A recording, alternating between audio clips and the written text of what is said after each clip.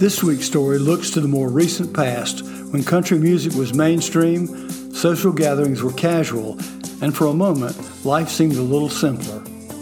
I call it Fire Stories, Pigtails, and Friends. It became an instant tradition from its beginning in the late 1970s and lasted until the early 1990s. It was a time when we thought we were headed toward the future like a true and straight arrow. It was a time when life seemed on course, and we celebrated our confidence with the pig picking. Every year, on a crisp March morning behind the Coggins home in Fort Mill, we would meet and begin building the fire. At 5 a.m. on the day of our annual pig picking, the ritual began. Eddie Weldon would arrive at the fire pit with a thermos and some newspaper.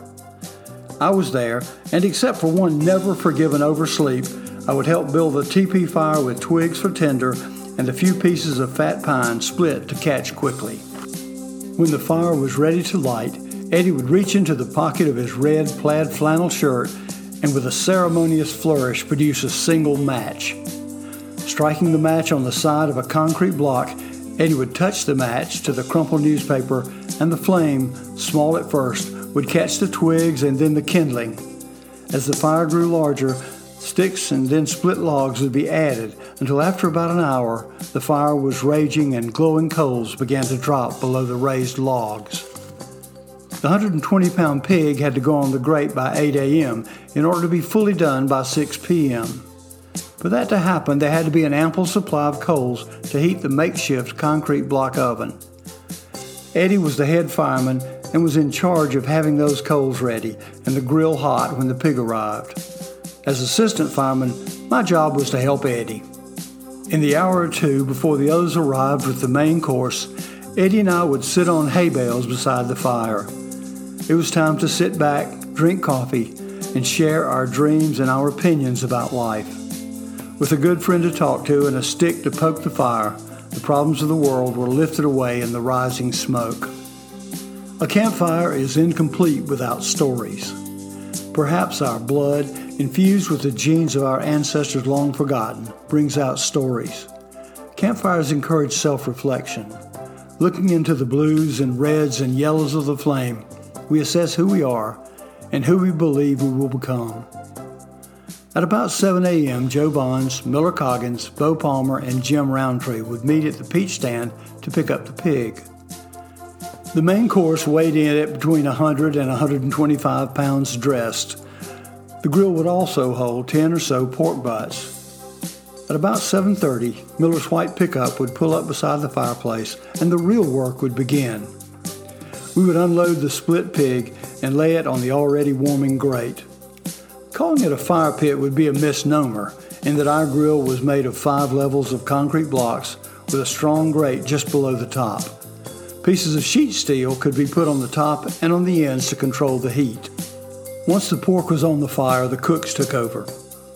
With Chief Cook Joe in charge, Miller, Bo, and Jim would grease the pig with Crisco shortening and then salt and pepper it on both sides. Then Eddie would replenish the thin line of coals along the edges and up the middle of the grill.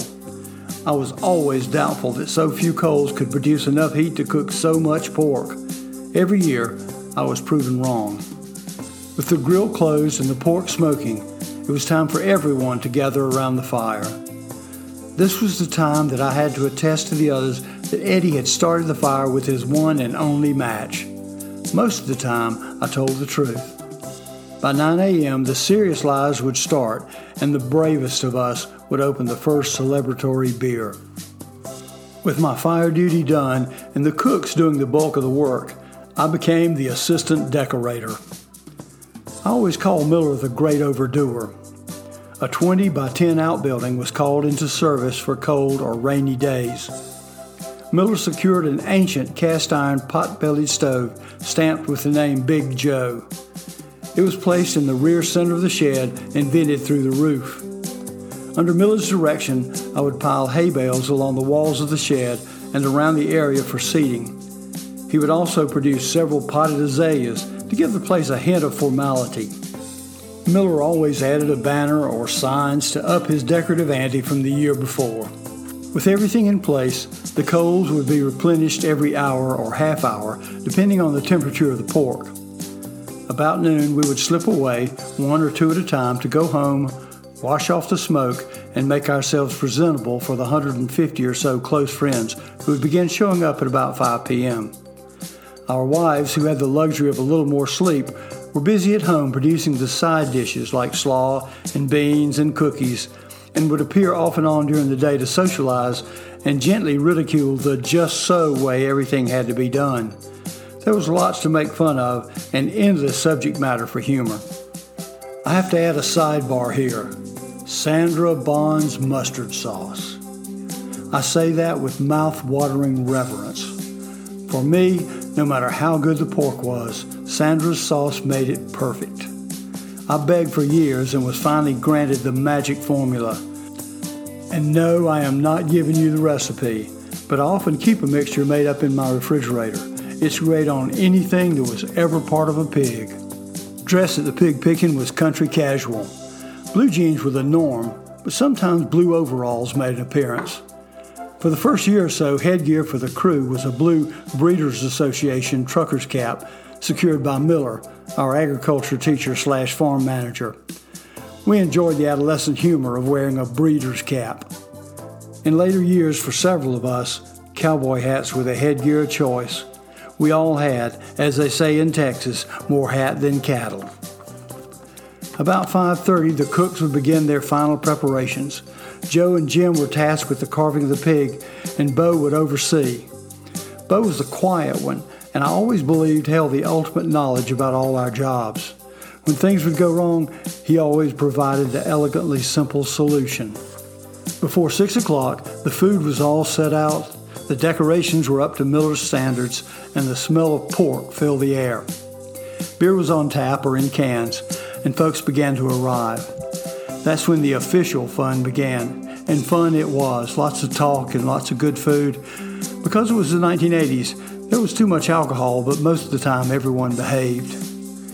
If the truth be known, the party itself was anticlimactic for me.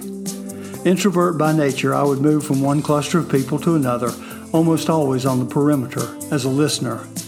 That's not a whine, it's what I do. I've always been better at writing than talking. The pig picking became a traditional gathering. It was a way to hold on to a magical time with friends. Despite life changes over the years, our pig picking routine gave us a sense of permanence. But like the arrow analogy, even the truest shot is pulled away from the target by gravity and by the winds of change. We moved on. Friendships and great memories continue, but our little world of fire, food, and fellowship would flicker and fade away.